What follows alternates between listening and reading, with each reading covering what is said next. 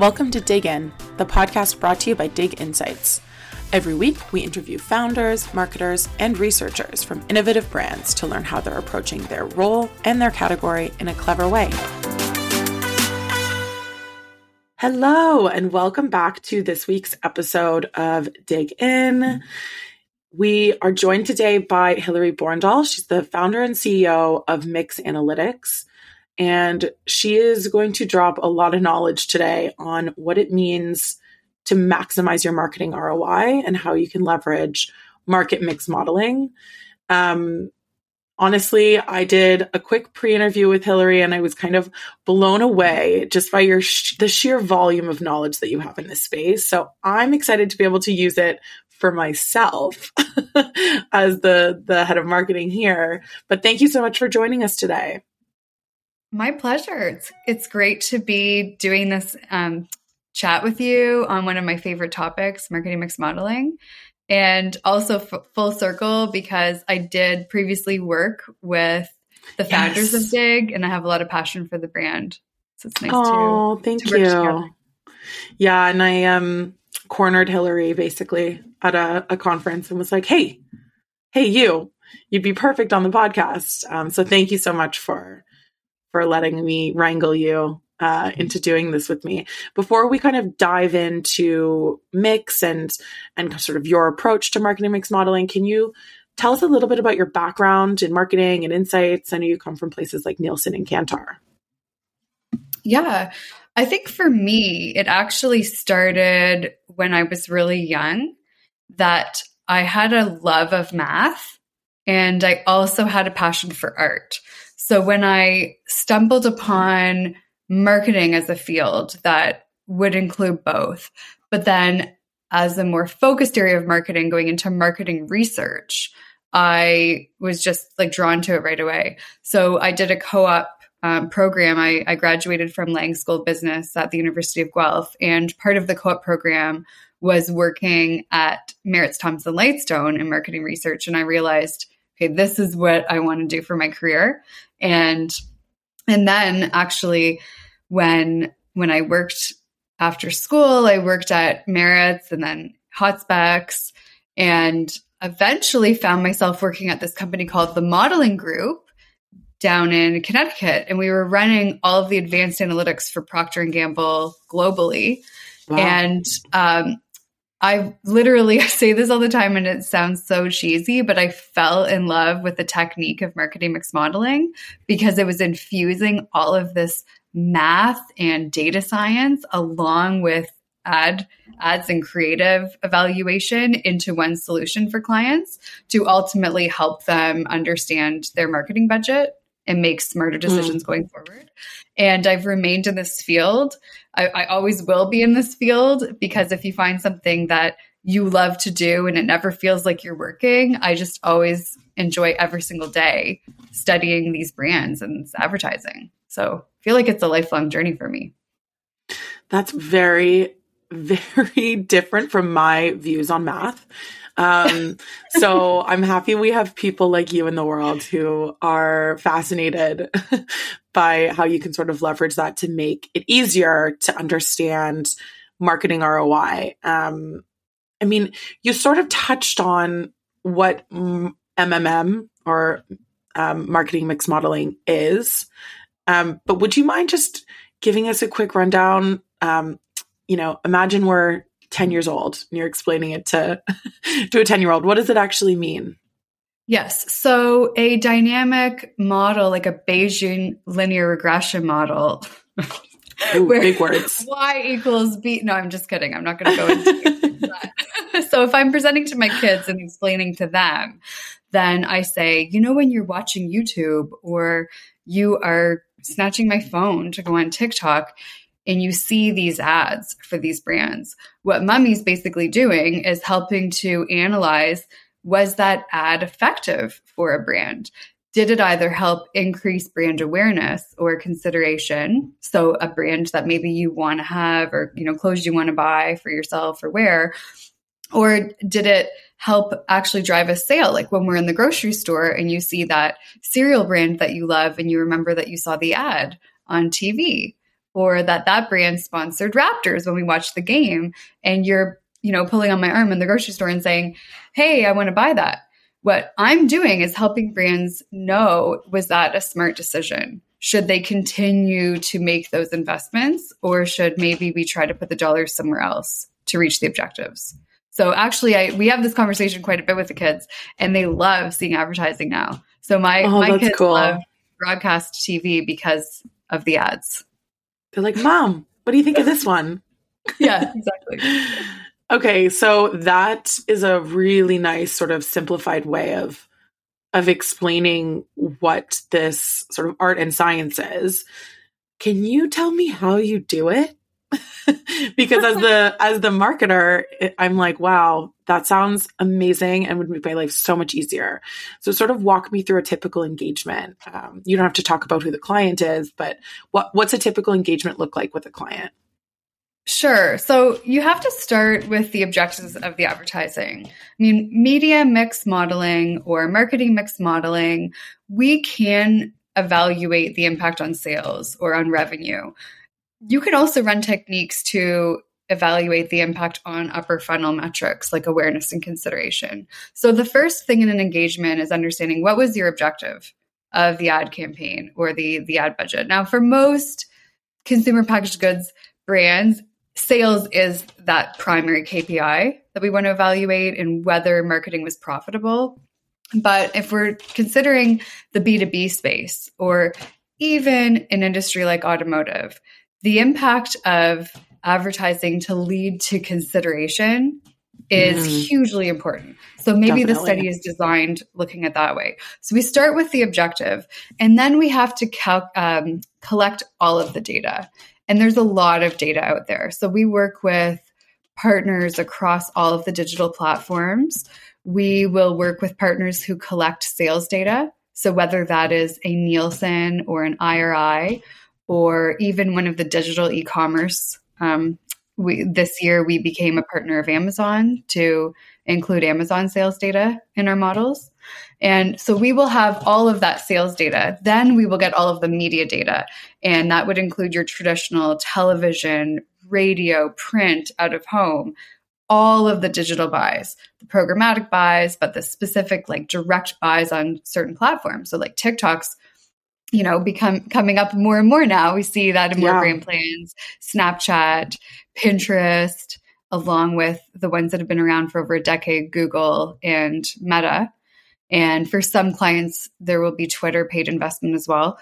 And we'll collect all of that data, and then we have to harmonize it. So it's basically like one of the reasons I wanted to call the company Mix Analytics is because we're mixing up this like big recipe of data, and we have to harmonize it so that the data can talk to each other. So if we have unstructured data or structured data, structured data is a big word because each data provider has a different structure. So we actually have to restructure it all so that it can talk to each other. And that's, half the project. More than half the battle is getting the data, getting the right data, checking it and making sure it's accurate. Once you have that data, then the fun begins with the analysis. And we will run multiple models, exploring many different techniques to find, a statistically valid product in the end that can help it make those informed decisions for clients. So how much of your volume overall, that will be typically delivered in a pie chart. So what percentage of that overall volume or that overall consideration is attributed back to the investments in each channel versus base sales or base consideration, which is essentially conversion that happened in the absence of any marketing. Okay. So brands that have great brand equity in the market, one of the values of brand equity is base sales, that consumers will buy that product without any marketing at all. Try to find ads for Honda in Canada right now. And slim, because Honda's built such a fantastic brand equity that the cars on the road speak for themselves, that brand hasn't been investing as heavily as some of the other brands that are growing share in the market, like Kia, Volkswagen, and others. So it's it's really that, percentage of volume where we start, and then we can drill into that. So the mascot of mix is the little succulent, and that's representing all of the layers that we peel back to evaluate marketing. And the layer of sales is one, but then the return on investment is the C-suite question. I invested $10 million in marketing. Am I getting $10 million back? And so if we understand the amount of volume attributed to the marketing, we can then assign a financial value to that. Is it the profitability of that volume, or is that the revenue? And divide that simply by the spend, and you get your ROI. Okay. Yeah, that's very, very clear. I'm just wondering, I guess, if there's any learnings that you guys have. So I know you work typically with consumer brands, but are there any sort of learnings about different channels at different sort of stages of the customer journey that you guys have been able, or common pitfalls, or, common sort of learnings that someone listening to this could be like, okay, I can take that away and sort of apply it to the way that I'm spending my marketing budget? Why don't we chat about that for each of the main buckets of marketing spend? So let's start with traditional advertising. And first, let's start with B2C, and then we can chat a bit about B2B. So for B2C, so the business is advertising to consumers and they want to drive sales, then we are seeing that that traditional advertising still has a very important role for most brands. Now, these are generic comments I'm going to make. Every single brand should have its own analysis because it's creative, it's household penetration, brand love is going to be different. And that's going to guide the ultimate plan. You don't want someone listening to this podcast and then just being like, oh, Hillary told me to do it. Yeah. Yes. All my money on TV. No. So we're still seeing the role of traditional advertising. And when I say traditional, I'm not just talking about TV. I'm talking about TV, radio, out of home, and PR. And most of PR now is digital, but PR, public relations, has been around for decades. Okay, so this is still traditional advertising tools. And the reason being that they still have mass reach. So if you really want to reach most consumers, and you have a consumer brand that is something that majority of consumers are going to purchase, or majority of households have that in the house, so the household penetration is high, then you still want a mass reach vehicle. It's going to get you that awareness the fastest, and help drive sales. So we still see the role of that. And most clients are asking, what's the optimal percentage of traditional versus digital? And that we should look at it on a brand basis. Also depends on the amount of budget you have, because if you have a lower budget, so if this is a lower awareness brand or a growing brand, and we have a smaller budget to begin with, then we may not have enough to do the right thing on traditional, and we would advise actually a full digital budget. But in most cases, we are still seeing enough dollars available to have a traditional buy. So that's first and foremost. Next is digital. Now, I've been measuring the impact of digital in sales since the early 2000s. So we're talking about like 20 years of analysis on digital. I've noticed CPMs, cost per 1,000 impressions, changing, and the trends changing by vehicle. In each model run, you see these changes. You also see where it's being purchased. So clients will shift where they're buying programmatically. They might flip their agency every so many years. And so you see these changes, and the platforms are coming up with different ad tactics. I think Amazon has over 10 different ad formats that you can buy. So with all of that change, the important thing with digital is testing each arm of your plan and really understanding the potential it has for your brand to your consumer audience by running these tests. And what I mean by test is, say, have a period where you are investing in Pinterest and you have the right campaign, you have the right creative, like for the channel, it should be specific for the channel. And you run it at the recommended size that, say, Pinterest is going to recommend and your AOR, advertising agency of record, is going to recommend. And then you come back and you evaluate how that performed. Now, I am a huge fan of integrated marketing. That's when we have more than one channel running the campaign. But the problem, the pitfall in marketing mix modeling is if we have all of that marketing happening at the exact same time, the model simply cannot tell us how much volume was attributed to each channel if the data is highly correlated. So for us to really understand what digital is working better than others, it's running these series of pulse tests across different channels to then be able to come back and understand how effective that was for your brand. And you would recommend doing them in isolation? So like not doing them at the same time when you're doing the experimental phase? Yes. Or in combinations, or select markets. You know, you can have a campaign running, like an integrated campaign running across the country. And then you can choose certain markets where you're going to experiment and get a read on that and kind of rotate it. So if you're in that strategy, you have to also set up an agile framework to measure it so that you can get to the answer. But yeah, so for traditional, just to recap, traditional, there's still a main role because of its reach potential. And within digital, we are in a stage where we still need to be testing because the assortment of media channels continues to change. We are now going to be seeing ad units available. Well, I don't actually know if they're available anymore, but in Netflix and in Disney. And so how are you now going to try to experiment and get into that space and get a read on it where it's not mixed up with everything else in your brand plan? Okay. That's really, really interesting.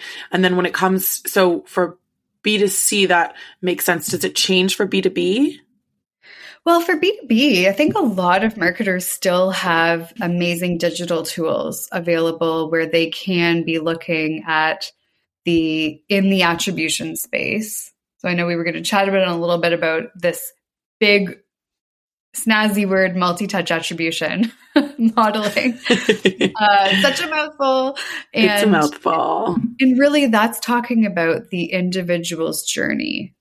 So the individual buyer's journey in exposure and eventually what was the last click that led to conversion.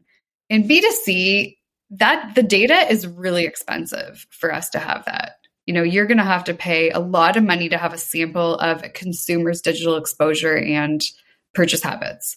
But in B2B, there's still a lot of great data in your web analytics that you can rely on for those questions and for testing environments. So I would say that there's still a role that can play in the higher level aggregate analysis of marketing mix for B2B. The trouble is often the data. I'll have many calls with marketers who want to evaluate the returns, but they haven't been tracking any of their data for a set amount of time. And a regression is a time series analysis. So you really want to be going back a couple of years to evaluate that so that you have more data points, and more data points means more degrees of freedom in the model and how many of these marketing executions, or what we call independent variables, we can actually model. So in a B2B space, we usually have a limited data set to begin with at an aggregate level. And then if there's no history of the marketing executions, it's tough. So I think for B2B, continue to rely on the analytics that you can have in-house and through the different sites that you're running your campaigns on, but then start thinking, how can I track from, if I can't go retro, it's fine. But from today onwards, how can we start tracking the right data so that we can evaluate how each channel is performing at an aggregate level? Yeah. And I think that's sort of I think we chatted like a year ago, and that was sort of the advice that you gave me when it came to setting up my tracking, because when I joined Dig, it was like a blank slate and, you needed to set everything up from scratch. And as you were talking about that for B2B, I was thinking from a B2C perspective, because I know you typically work more with consumer brands.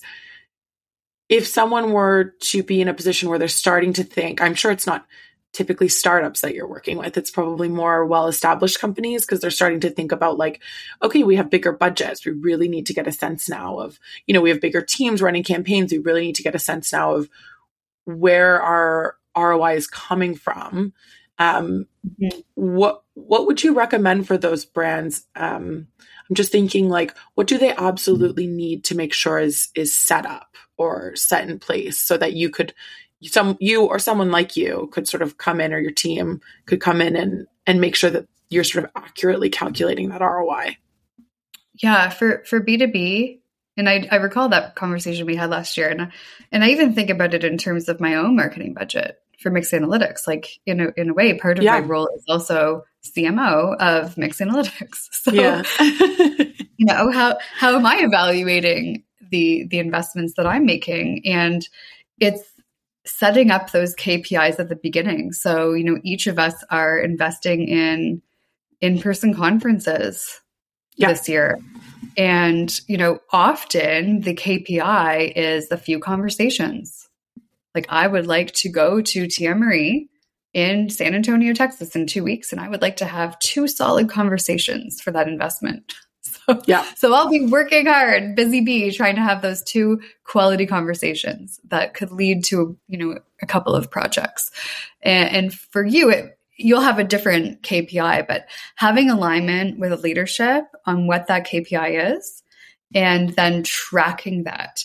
And sometimes it feels exhausting because your ultimate goal is achieving that success, but you also have to have the rigor of tracking activity. And the owned channels that we operate as B2B marketers, we can't often get that data later from one of the platforms. We have to track that ourselves. So what do I mean exactly? Every month, I try to track my LinkedIn followers. I try to track what were the impressions or engagements I received on certain posts. And so that over time, when Mix Analytics hits, it's our 2-year birthday in January, I'll have 2 years of data then of that marketing activity I've done. But if I called up my friend Jeff over at LinkedIn and said, hey, can you help me get this data? I'd be like, no way. No, you have to get that data yourself. You have to track it. And so it is exhausting. It's manual. Same thing with Meta. For any of us who have an Instagram, business page for stories and for posts, like it's great. It's an additional channel, but only the paid data at a sizable level is available from their analytics teams to pull retro. For those of us doing B2B, we have to collect that data, in a timely fashion. Otherwise you forget. Can you and I each remember what we posted in March of this year? No, absolutely not. Well, it was International Women's Day, so I do remember that. But okay, fair. That's a highlight. That's a very, very good point. I think with B2C, I'm also just wondering, from a tracking perspective, is there more to track? Like, in terms of the different channels that are being used? I feel like my team would probably kill me if I was like, yeah, we're still missing data. Because in one client's case for a model we're running right now, we have 96 independent variables, meaning 96 different marketing tactics and campaigns or sub-campaigns, like a creative within a campaign, were run over 3 years to support a brand. That's a lot of data to analyze. That's a lot of data. I feel like for B2C, we have a solid learning, and maybe more of a pitfall that I'm concerned about in that space is when some media mix models are run and they are in absence of enough data. They're being run on a small sample of data and not the full story, and that can lead to inaccurate conclusions, or even running it with the right data sets, but on a limited market scope, like national Canada. Well, or Right.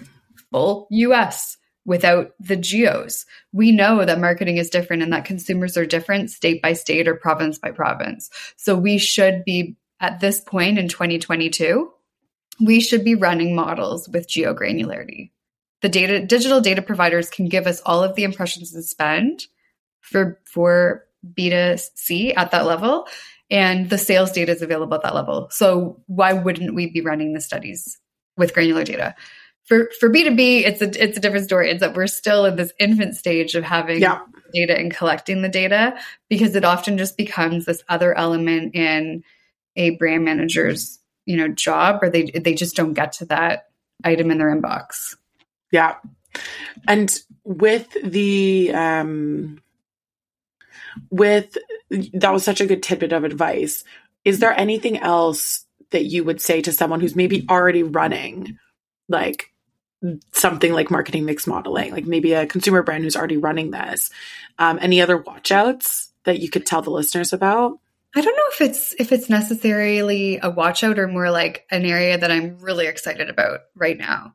Is that as the model softwares have improved over time and we've become smarter as a group of data scientists to run these models, that we're now running studies at an item level. And so not just the total brand, like if we imagine like a matrix and you have all of your provinces and columns, and then you have all of your UPCs or your items rolling up to total.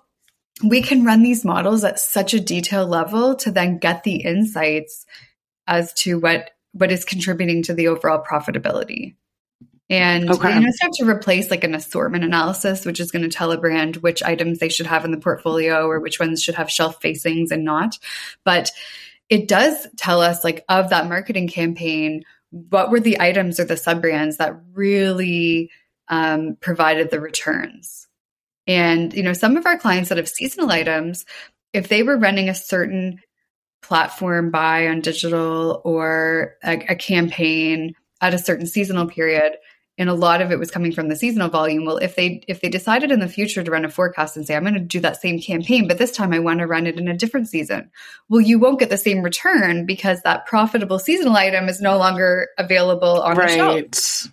So it's actually like advising in a smarter way, like a more precise plan for the next year, considering all of those item rotations.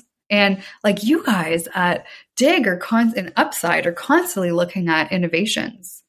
Yeah. And clients want to launch innovations. Well, why wouldn't you want to know how effective the marketing is on the innovations versus the rest of the business?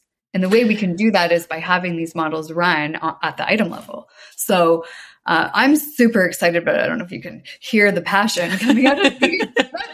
But yes, for anyone who's not actually watching the video of this and who's just listening to the recording, Hillary, as soon as she started talking about this, went right into the screen. She got right up close. She was very excited. But that is incredibly cool. And that's exactly why I was thinking, that's the exact use case I was thinking about. What we do here is we help clients develop innovations, often with product innovation. So the idea that you could run any of this analysis at an item level would be so helpful for that ROI piece. We can track sort of a lot of things post-launch, but that business of sort of tracking the ROI, that's something that obviously you guys excel at.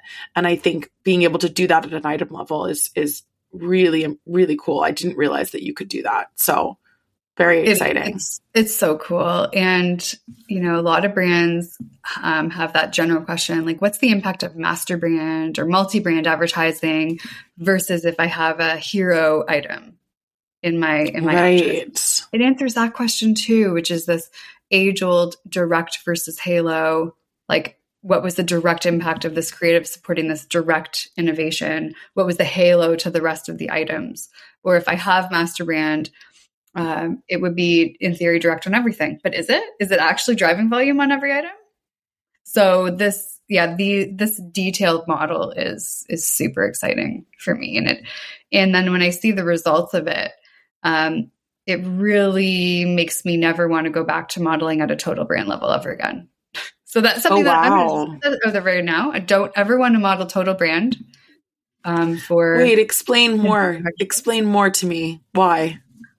Because the results, it gets all lost. It's Nielsen taught me the term aggregate data bias. That when you look at data in aggregate, it's missing all of the granularity, can be hiding these trends that are within, the item or the sub-brand level. So yeah, I promise it right here. Never going back to total brand models. Love it. That'll be the title of the episode. No more total brand levels. Love it. Yes. Never going back. I'm conscious of time. I want to dive in a little bit to the fact that, we are moving into a cookieless world, and I want to get your 2 cents on what that means for how your company or how you sort of think about attribution. Mm-hmm. So like I have said it, it's tough it has been tough in Canada, very expensive to run attribution modeling for B2C, and, because of the cost of data, but also privacy laws.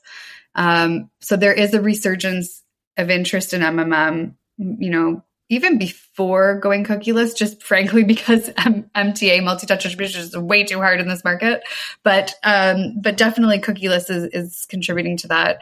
And I think we just have to do it smarter and better than it was done before. For any brands who have maybe navigated away from MMM and are coming back, it's where I challenge you to really think through how to get the granularity that we can now versus, going so granular down to the individual consumer journey level, but actually to that, population base. Like some of the amazing Amazon data is available at an FSA level. So that's 3-digit postal code level. So, pretty good geo-targeting beyond like total province. Right. So at that level and understanding the trends, just so you're not going so deep. And that's really going to be the space and why I felt like it was a good time to launch a business in MMM, because I know that the question just keeps coming up more and more, but clients are looking to do more with less always. And, do more in less time. So yes, where can we be agile and be affordable to answer maybe more questions, relying on the machine learning that we've built over time in these models? And so you can answer more questions like the item level, or in an agile framework, it basically means setting up your model and being able to run it, say, every month, every quarter, maybe every 6 months, definitely annually. Years ago, I used to tell clients in Canada it was okay to run a model every 2 years. I think since we're still living in this post-pandemic time and we're seeing continued pressure on supply chains, the, inflation, interest rates, that the consumers' purchasing power and consumer decisions are still going to be shifting across industries over the next couple of years. So I'd be very wary to use results from 2 years ago to project into the future. I would say at a minimum, be looking to run this analysis annually on your brands. Okay. This has been fascinating. Thank you, Hillary. We've got a couple rapid fire questions to close out. So first question, if you gained double your budget tomorrow, what would you spend it on? Okay, so for me, as with my CMO hat at Mix, I would spend it on more in-person conferences. Very cool. And what if you lost half your budget? What would you spend it on? What would have to go? Not what would you spend it on? It's so tough. It's like holiday gifts or in-person conferences. I think I would cut the in-person conferences and I would keep the holiday gifts. Okay. Holiday gifts for your clients? Yeah, I'm way too attached to things like our little Lego kits and stuff. Oh, so, cute! Me too. Coming out soon. Oh, very exciting! And then finally, just to close out, is there you've given a lot of advice today, really useful tactical advice, but is there anything else you wanted to leave the listeners with? Test. Don't be afraid to test and test smartly. Because like I mentioned with the correlations, which means basically marketing all happening at the same time with the same campaign across many channels. That's sounds like a fantastic integrated marketing campaign. Great. But we're not going to really be able to test the impact. So you have to set this marketing up smartly, considering how the math will run. And if you're not sure of it, then just call somebody like me as an MMM expert, and we can sit down and talk about how to build that brand campaign so that it can be measured. Because you just don't want to miss the opportunity of understanding the ROI in new channels and with new investments. And, we're not sure still the impact of campaigns on TikTok for brands over time. So things like the ad stock impact, which is if you execute a campaign today, what's the decay rate? Like how many weeks later will it still drive us a potential sale or build awareness and consideration? We need more time evaluating increases in like what's the saturation level? How high is too high to be investing in a channel?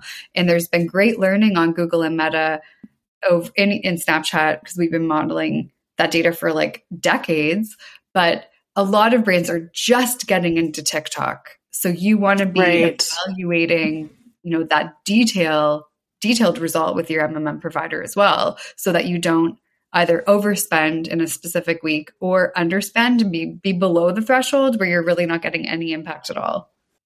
What a way to end. Thank you, Hillary. You're a legend. I will chat to you soon. This was great. Thank you so much for the opportunity and having the discussion and listening to me nerd out on all of my MMM thoughts. It was awesome. I'll talk to you very soon. Hey, take care. Thanks for tuning in this week. Find us on LinkedIn at Dig Insights, and don't forget to hit subscribe for a weekly dose of fresh content.